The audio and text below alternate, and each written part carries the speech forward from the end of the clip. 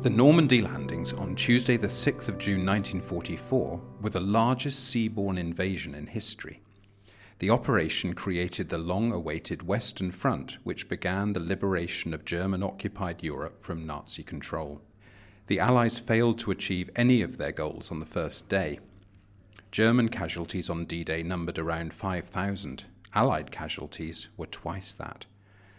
The distinction between D-Day, the day the writing was on the wall for the Nazis, and VE Day, the moment nearly a year later when Germany was finally defeated, has often been used as an analogy for two significant moments in the Christian story.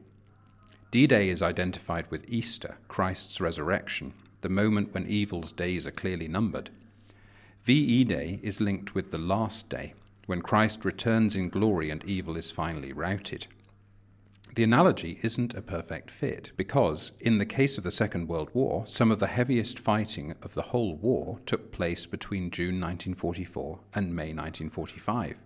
It was by no means certain that the evil of Nazism was defeated. By contrast, Christians see Easter as the definitive moment when evil is not only overcome, but exposed as a failure. What Christians look forward to on the last day is simply more of what they have already received at Easter. Easter is different in degree from the last day, but not in kind. In some ways, D-Day is more like Good Friday, an apparent defeat that's part of what becomes a larger victory.